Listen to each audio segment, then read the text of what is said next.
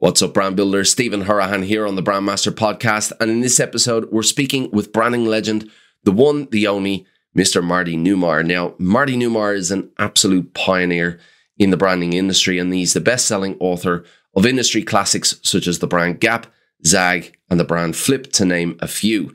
And in our chat today, Marty shares his wisdom on how to master brand strategy and ask bigger questions to connect your brand with your audience. So if you want to learn what brand strategy is, how this discipline is evolving, and the skills that you can develop and the steps that you can take to become a brand strategist, then stick around for this episode of the Brand Master Podcast. Welcome to the Brand Master Podcast, a show specialized in helping branding professionals and entrepreneurs to build brands using strategy, psychology, and creative thinking. Hello, everyone, and welcome to the Brand Master Podcast. I'm absolutely delighted and privileged to have the one and only Marty Neumeier on our show with us today. Marty, thank you so much for taking the time out to join us today. Oh, my pleasure, Stephen. This is going to be great. Thanks for inviting me. Now, I'm a fan of yours, and when I say it's a privilege and an honor to have you on the show, I absolutely mean that.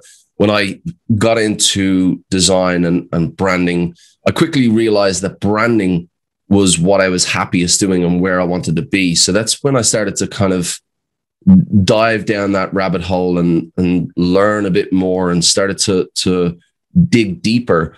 And that's when I came across the brand Gap. And that is what completely opened my mind to, what branding was all about. Did you ever expect that book would be so popular and put you on this trajectory to be a pioneer in the space?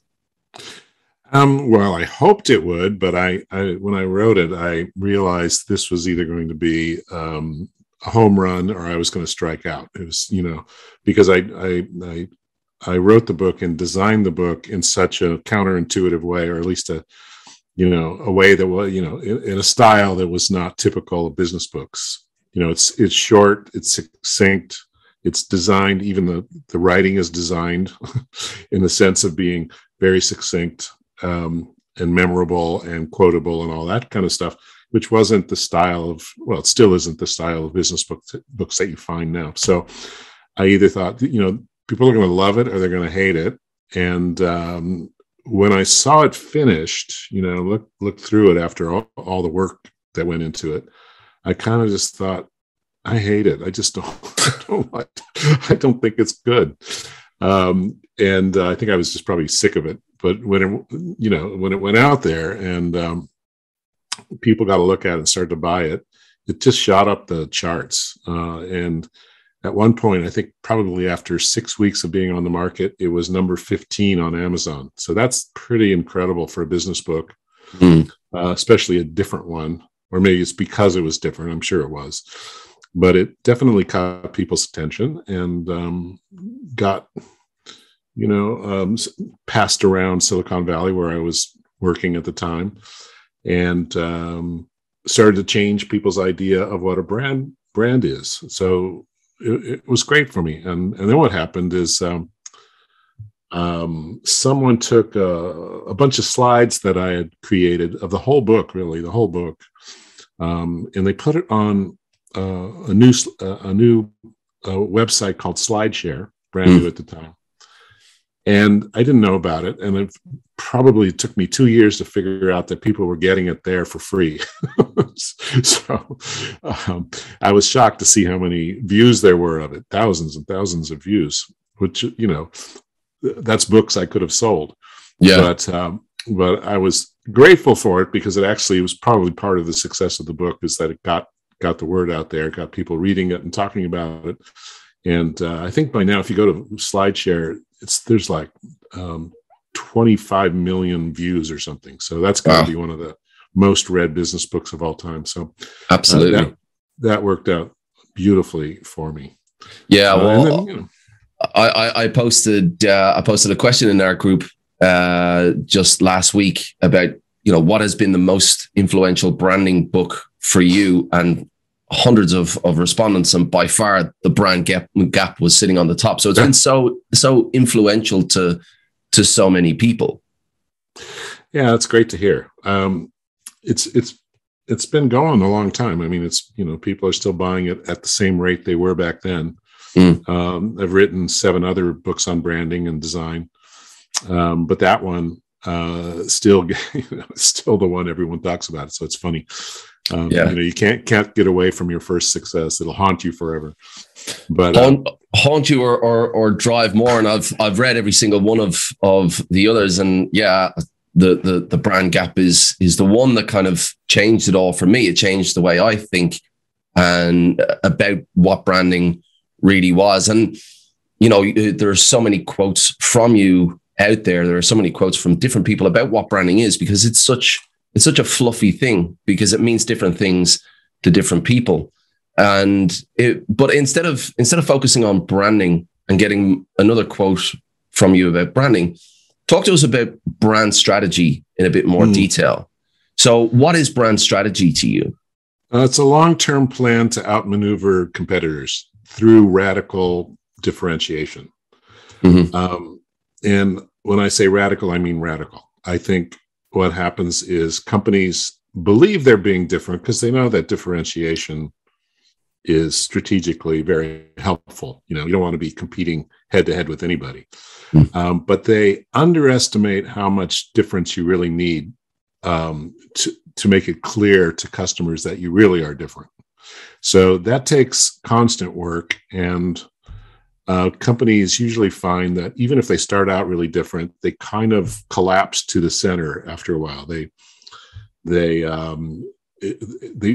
become normal. They become like everybody else, because I just think humans are like that. We like to fit in, and fitting in is not the best way to stand out. Right? No. So it's just counterintuitive for people. So you really have to always think about, how can we be more radically differentiated, knowing that that's going to appear as just a little bit differentiated to the world outside, since they don't care what you're doing. They don't know everything you're doing. So, they're not paying that much attention. You have to exaggerate that difference. So when we speak about branding, and especially for creatives and professional brand builders, we speak to a lot of people who misunderstand what branding is, and they believe that when you have this visual asset and you have, this website and this presence, that you have a brand. But in what you're saying, without that difference, you really don't have anything that's going to really be a draw card for those people to look towards your brand as opposed to everybody else out there in the market. When you say radically different, how? Because of course we see disruption all the time. We're seeing disruption, but with so many businesses, it's so hard for businesses to go in there and disrupt all the time. How can brands be so radically different? What is the process for defining that radical difference? Oh, well, there's no easy way. I mean, this takes a lot of judgment and imagination, courage, a lot of things that are difficult to come by sometimes in business, but that's what you need. I mean, it's not going to work otherwise. Some companies are born that way, right? They have an idea that's just dramatically different from the beginning. Yeah. And lo and behold, it works, right? But if they didn't create that brand with knowledge of how to do it, with solid theory behind it, what usually happens is when they try to repeat that performance, they fall short because they don't know how they did it the first time. It was an accident. So they have an accidental brand. They came up with something that was different, that they believed in, and sure enough, they found an audience for it. They found a tribe of people willing to buy it. And then when they went to do it again, they didn't realize that they really didn't know how to do it. So what the discipline of branding does is teach you how to do it over and over at will. So that's what good brand people can do. That they've done it many times, and they've seen a lot, and they've worked on different kinds of businesses, and they can come in and get a pretty good aim on what has to happen, and help these companies, because often the founders don't have the background or the the framework for creating something new that has the success factor of the original thing that brought them to the dance. Mm. Mm. And so Zag is obviously another absolutely outstanding book that you wrote a few years after the brand Gap. And obviously the premise of that book is when everybody else zigs, you zag. And I think a great way for professionals, for branding professionals, to be able to zag is to find an area of specialization. What would you say are the advantages of being specialized in a certain area versus being more generalized and kind of a jack of all trades?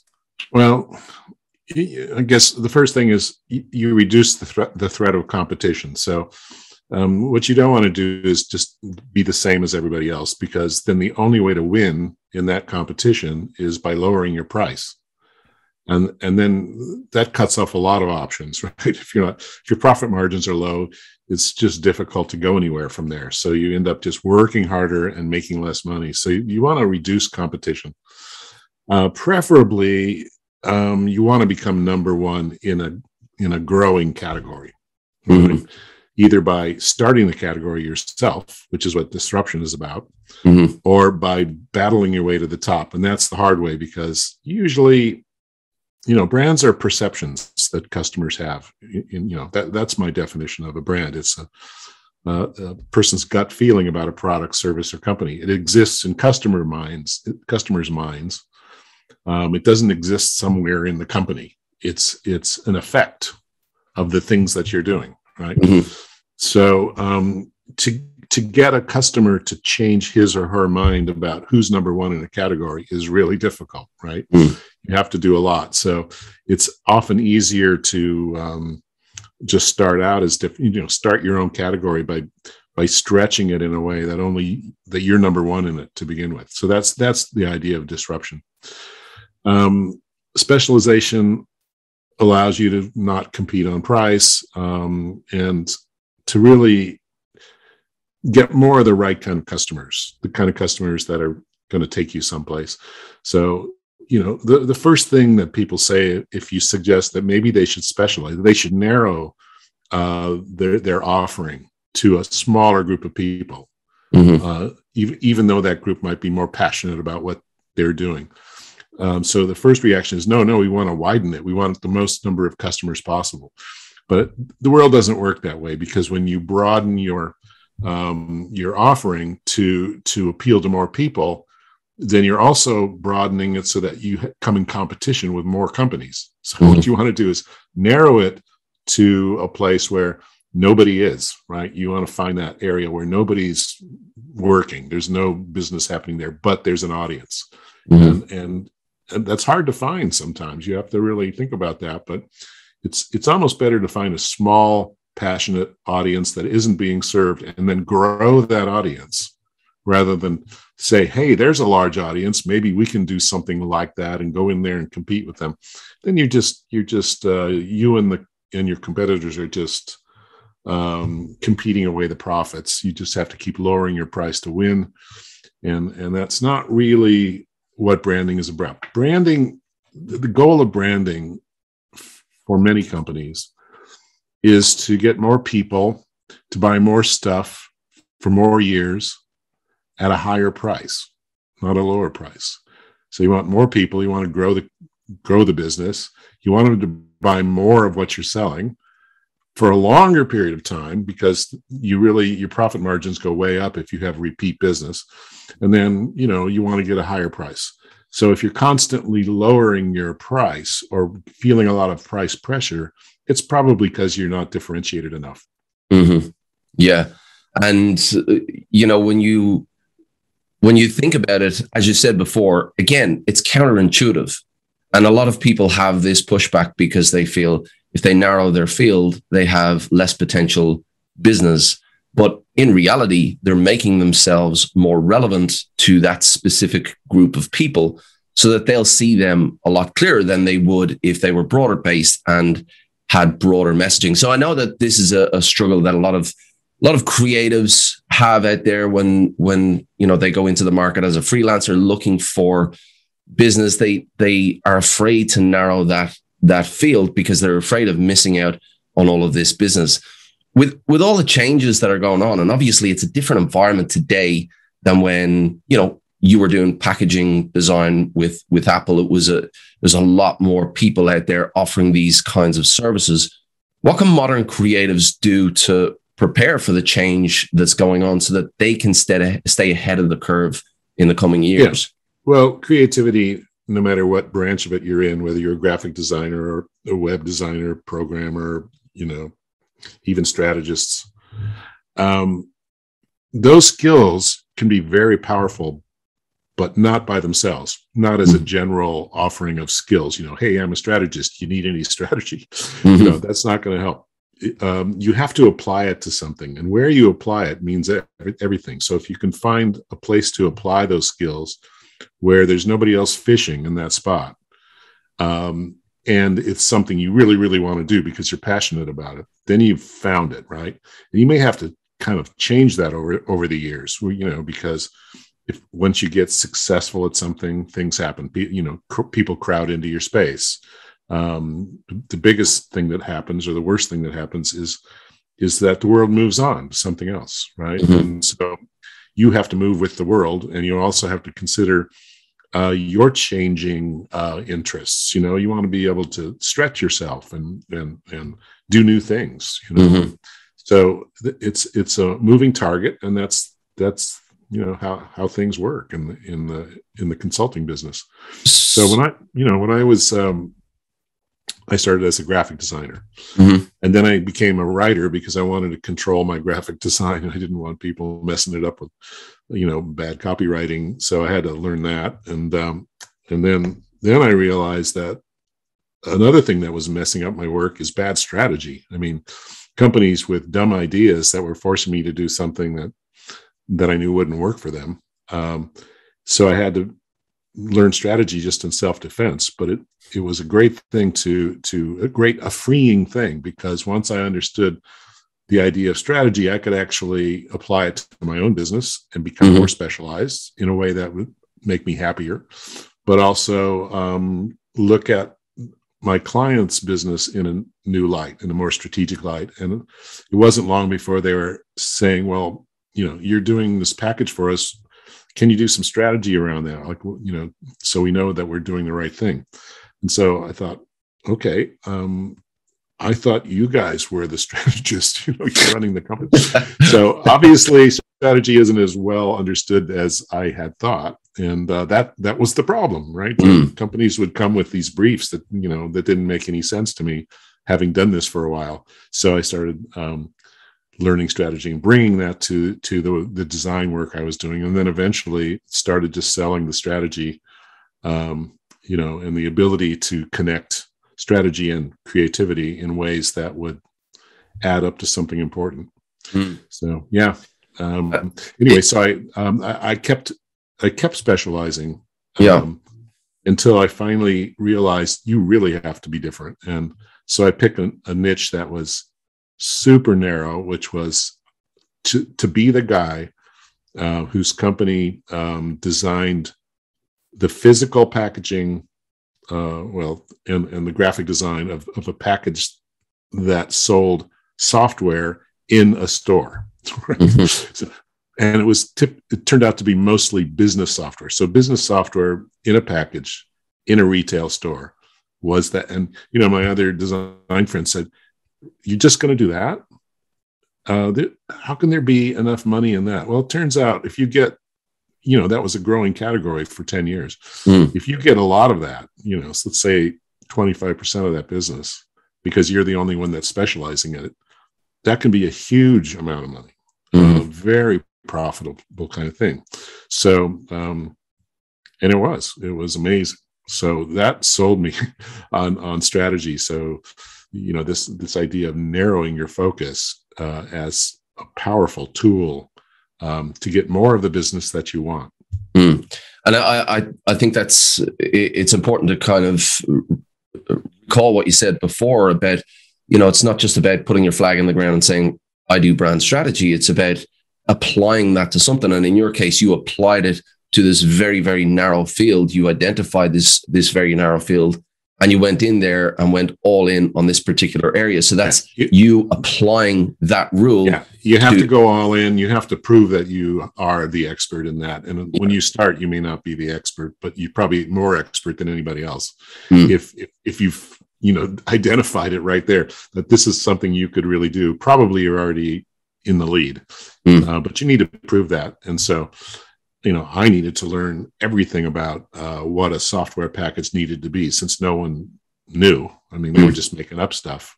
So what does the front have to do? What does the side have to do? What is the top? What's the job of the top? What is the back for? How big should it be? Should they all be the same, or should they vary? Can there be creativity in the shape of the box, or is that a dumb thing to do? How do you symbolize software? How do you show software? All it is it's ones and zeros. So, those kinds of issues became important. And so through testing and theorizing and trial and error, we learned how to do this. And then I could offer that to clients and say, you're probably going to talk to some other firms, ask them if they know about this stuff. Ask them what they know about what goes on each panel of the package, how to increase sales using the package, and so just set it up in a way that they can never win against you, right? Because they won't have the depth that you've got. And you can't really do that if you're doing a million things. If you're spreading your knowledge all over the place, you really need to bear down and work on that thing.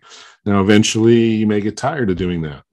I did. After about 10 years, I just said, this is good money, but I need to move on. And so I just applied the same principles to something new, that I'm going to be a specialist in this other area. And every time you do that, you get there more quickly, because you know what you have to learn and how you're going to present yourself, and how you're going to change over time, and who the competitors, you just learn how to do it. You get a feel for it. Yeah. Something that I find that's, it's quite entertaining and funny. In our industry, you have so many different perspectives, and because there's a lot of creatives in there, we tend to put our foot in each camp, and a few camps that I've seen come up time and again will be the Marty Neumeier camp versus the Mark Ritson camp versus the Byron Shar camp, and all of these disciplines with branding, with being the Marty side of things, the Byron Sharp being, really heavily detailed on, the science behind why we buy, etc. What do you see as the main difference between brand strategy versus marketing strategy? Oh, well, marketing and brand really exist on different planes in a way. Not that one's more important than the other. They're both super important. But marketing tends to be more tactical. There are shorter time frames for a lot of it, not all of it, but it's your job to keep revenues coming in like clockwork, right? And to increase those revenues. And that's a big job, right? And brand strategy doesn't worry about short-term sales as much as marketing. It's more concerned about larger strategic issues, larger in the sense that the time horizon is longer. Like you're really planning for long-term success. You're preparing the ground for long-term success. Marketing needs that ground to be prepared.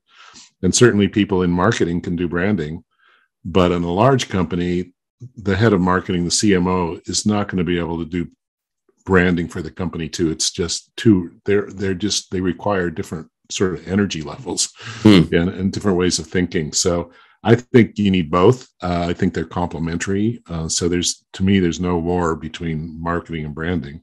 Yeah. And I think, practically people who are in marketing have a better shot of understanding branding than other people.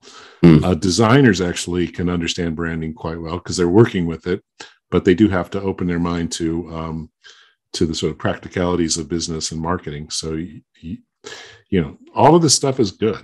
But I would say in large companies, there needs to be somebody whose sole responsibility is the brand. If you define the brand as something that unifies the customer community, which is kind of the way I look at it, you need somebody to manage those customers, right?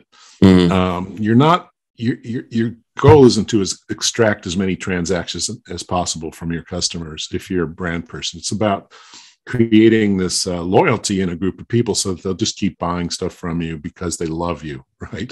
And it's not tactical, it's strategic.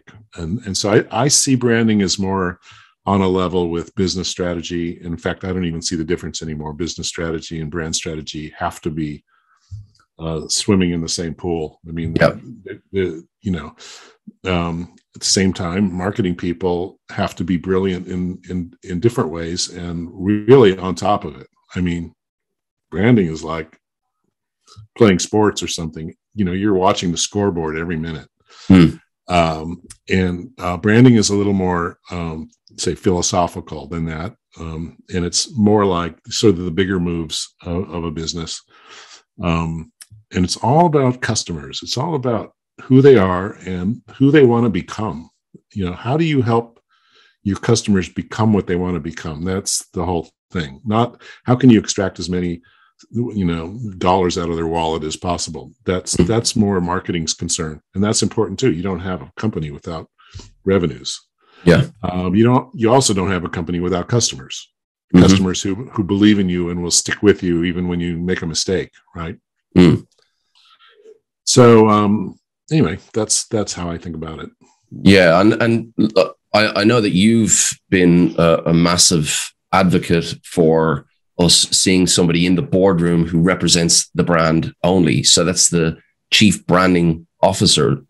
Talk to me about the chief branding officer. What is a chief branding officer, and how do you see that role evolving in the coming years?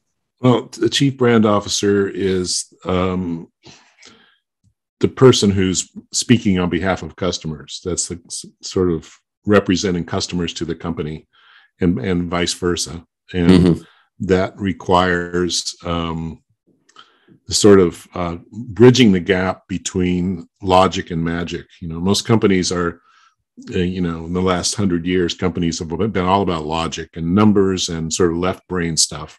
But that doesn't get you into the minds and hearts of customers as much as the magic part. The magic comes from really great touch points, speaking to people in a voice that goes right down inside them. All this kind of stuff is more like art, right? And you got to have both.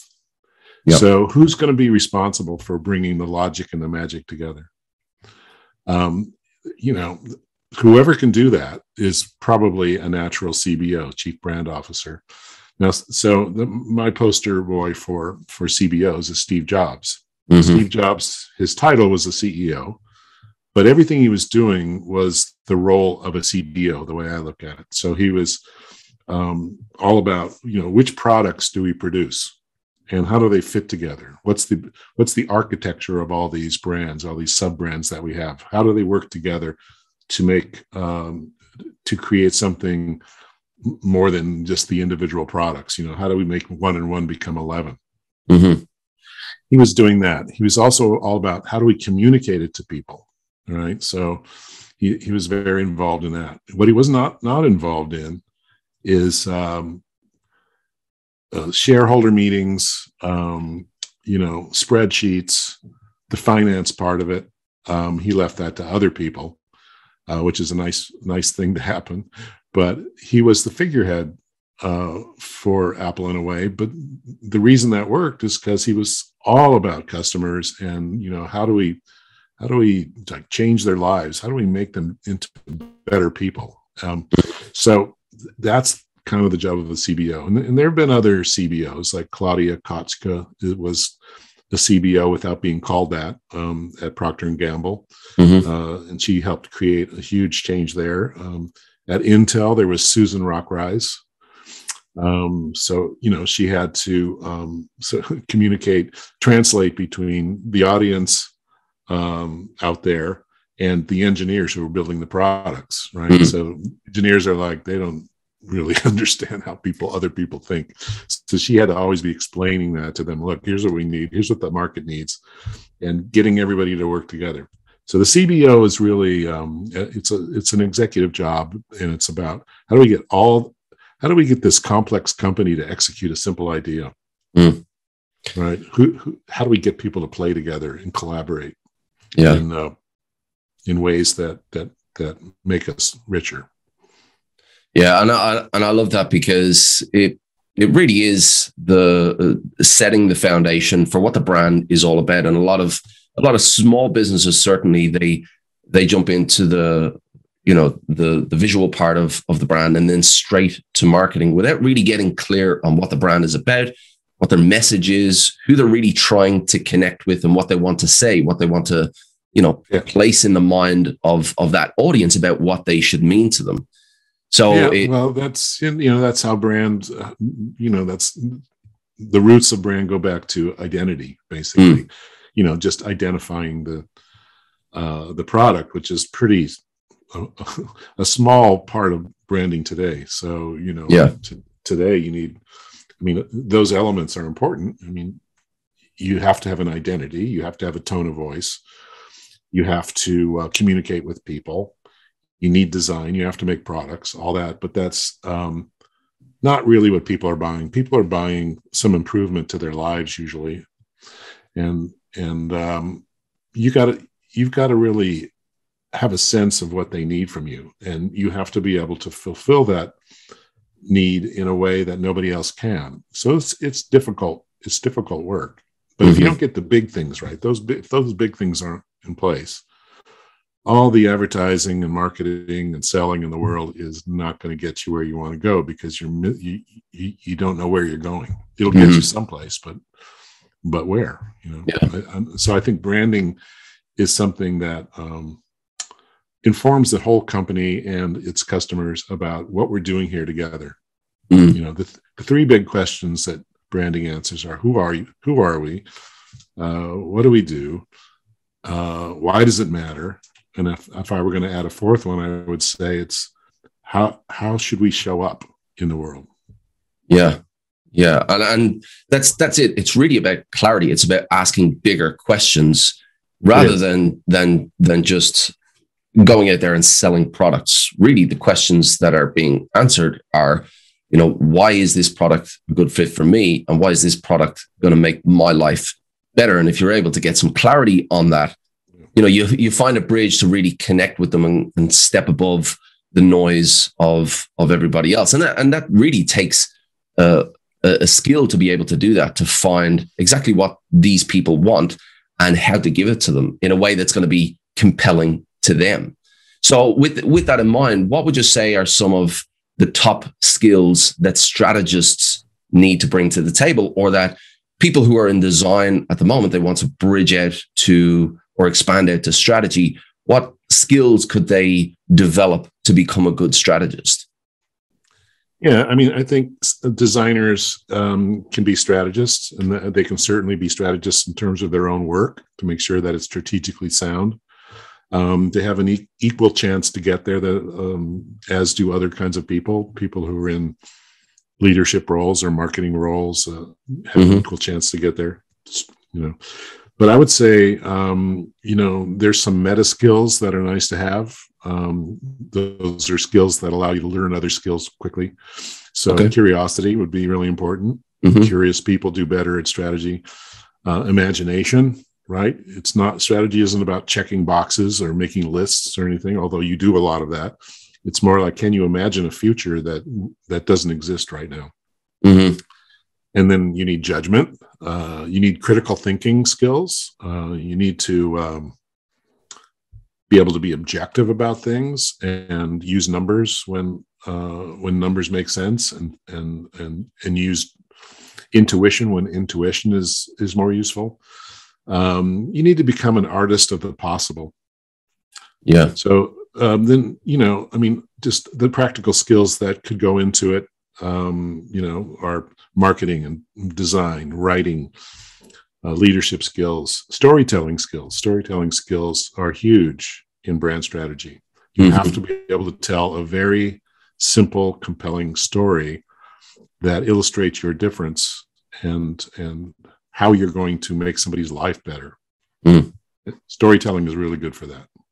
And do you ever get questions from customers about what the ROI of branding is? Because I know that me personally, I've come across this before. I know that a lot of people in our group, they get talking with clients, and today with so many metrics available for digital marketing, the ROI on this, and it's very easy for business owners like that to chase those metrics so that they can get some kind of guaranteed return on investment. Have you come across that question before? What's the ROI of branding, and how do you answer it?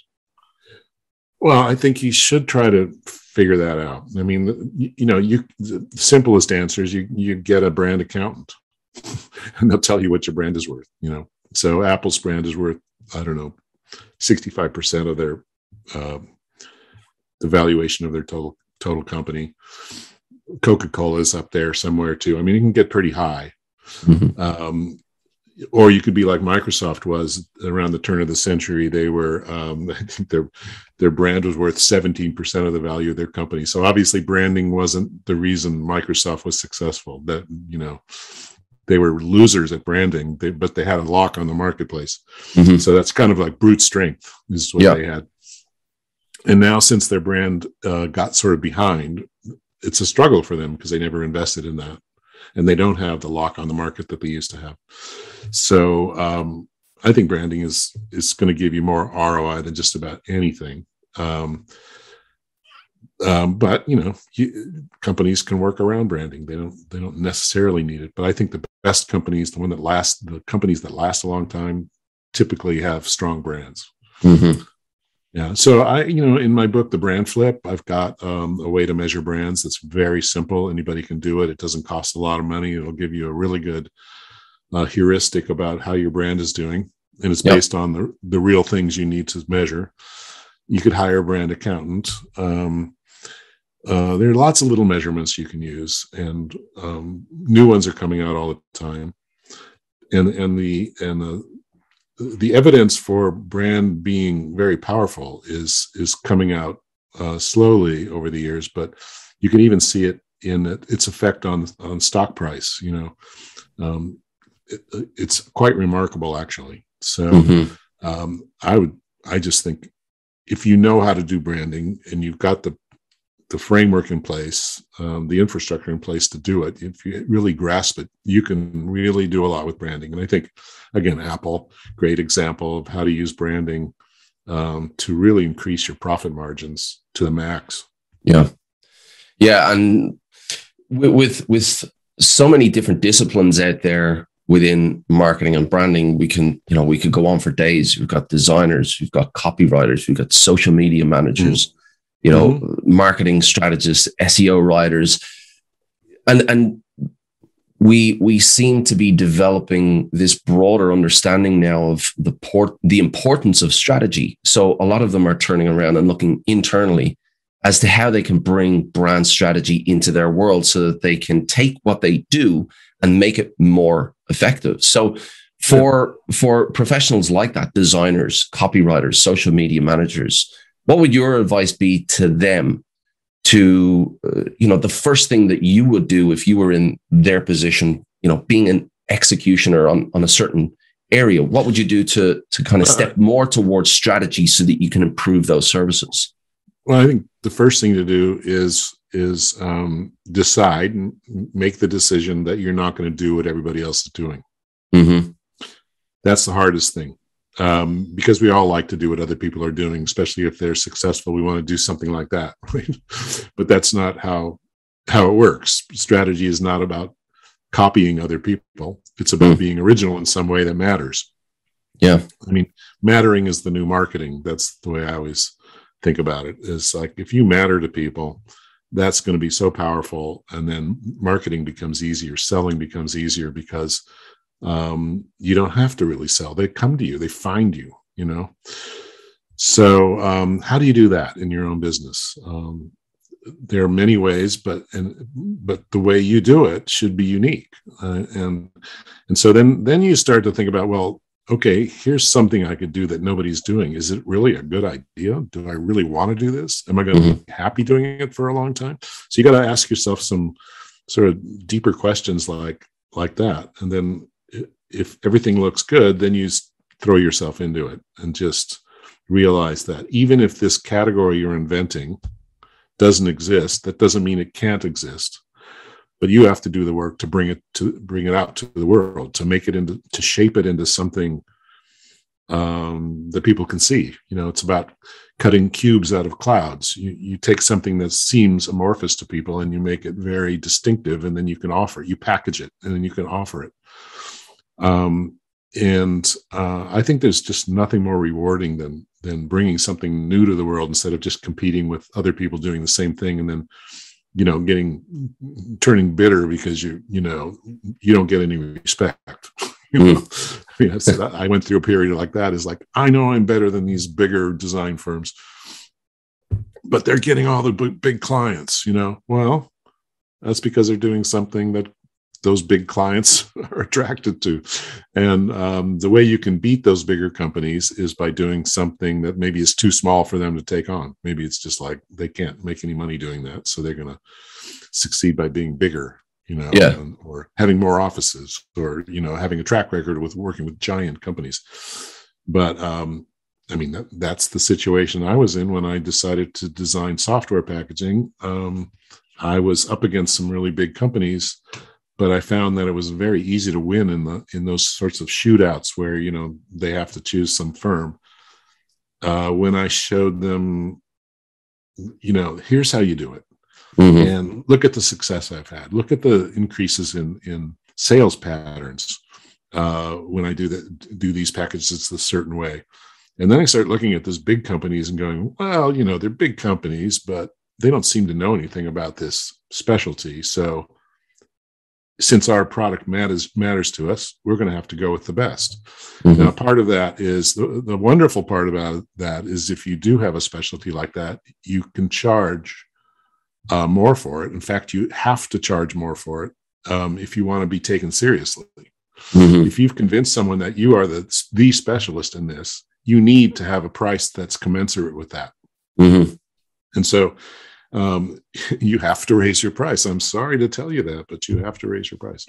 You can always negotiate downward if you want to give them a good deal, but you have to set your price. Your anchor price should be pretty high. And so my price I always kept the price for my software design at the highest. If I heard someone was charging more, I would, maybe add another 20% to that price.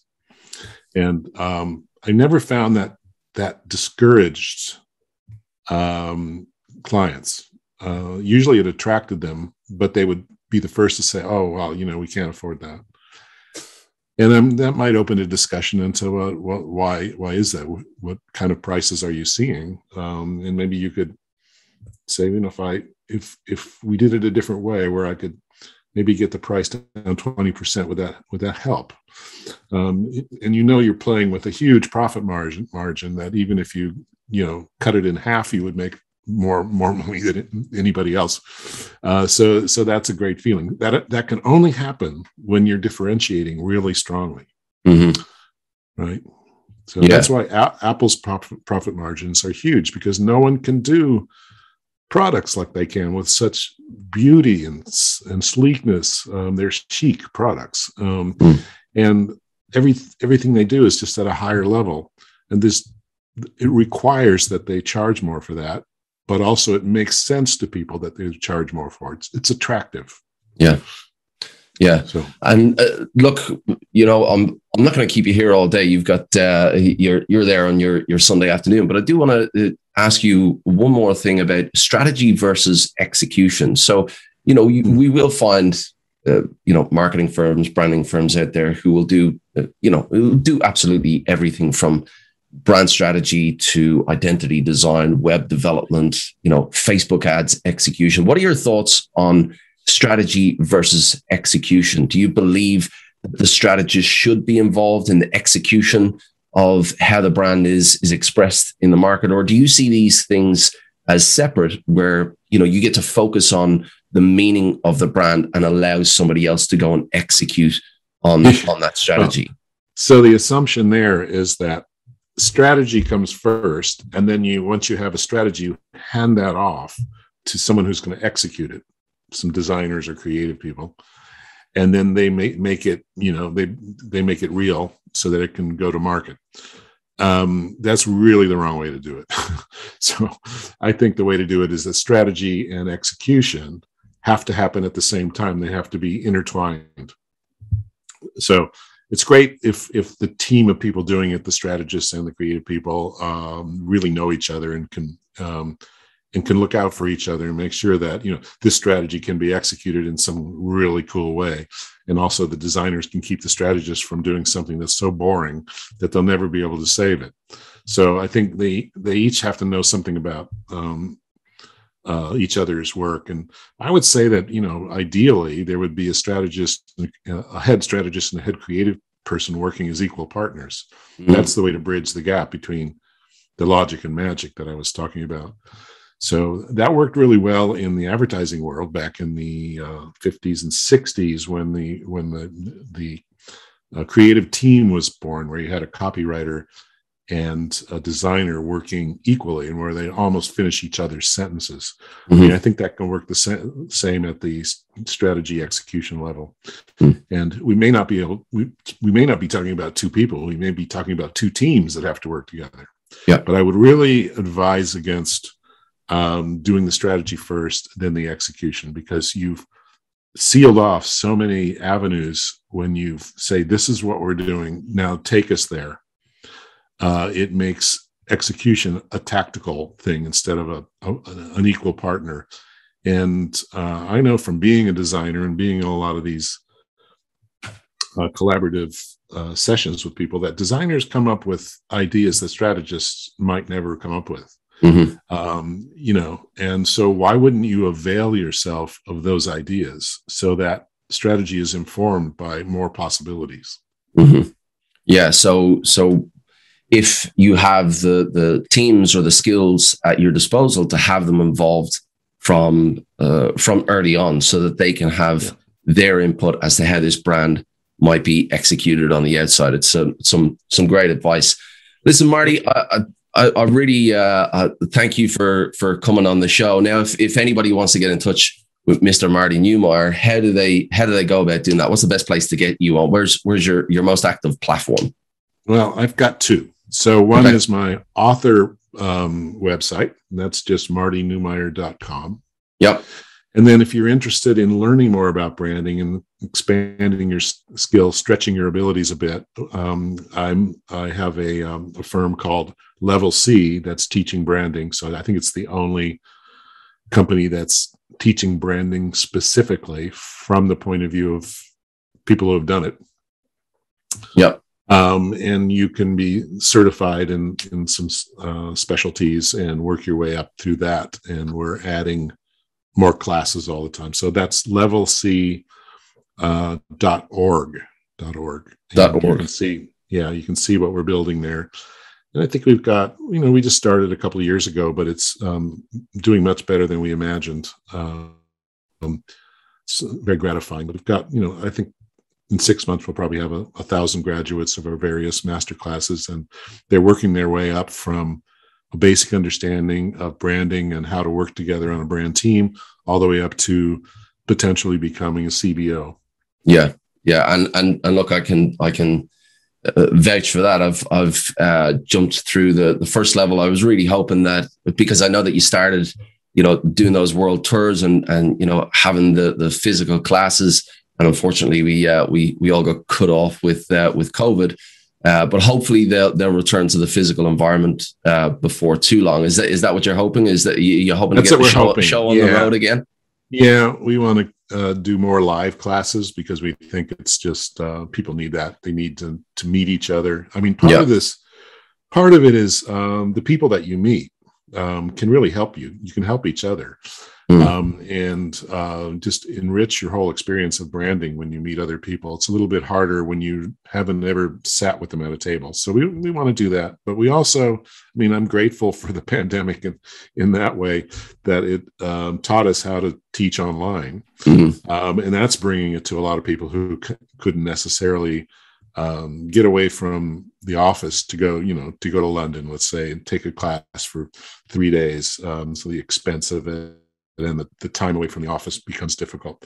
So I think we're going to do it both ways. And they both have their advantages and disadvantages.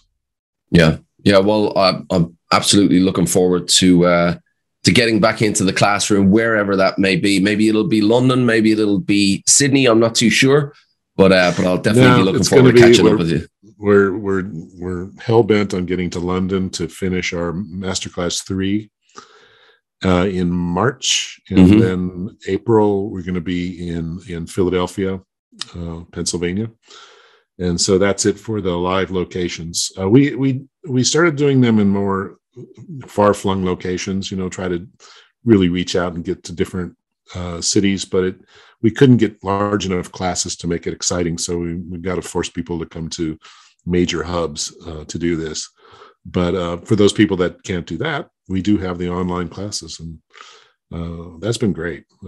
We've really enjoyed teaching them. So it's been we've been kind of thrown into the situation, but we've all learned very quickly that it's not too hard.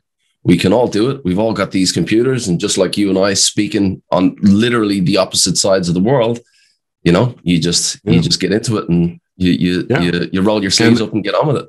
And when you get to know people from your class or whatever who live in different parts of the world, you can think about collaborating with them long distance over Zoom or whatever. And a lot of our graduates are doing that. They're forming little alliances with other people so that they can accomplish things they couldn't do on their own. And so, the nice thing is that these classes give you a framework for working together. So if you understand brand in the way that I've talked about it in my books, anybody else who understands it that way can easily collaborate, and you'll be on the same page. You won't be arguing about definitions of things. Yeah. Marty, it's been an absolute pleasure. I really appreciate you taking the time. And I really hope to catch up with you at some stage with that Next Level C, and I'll look forward to meeting you then. Thanks so much, Stephen. It's been fun. Thanks, Marty. We really hope you enjoyed today's episode. Thanks so much for listening.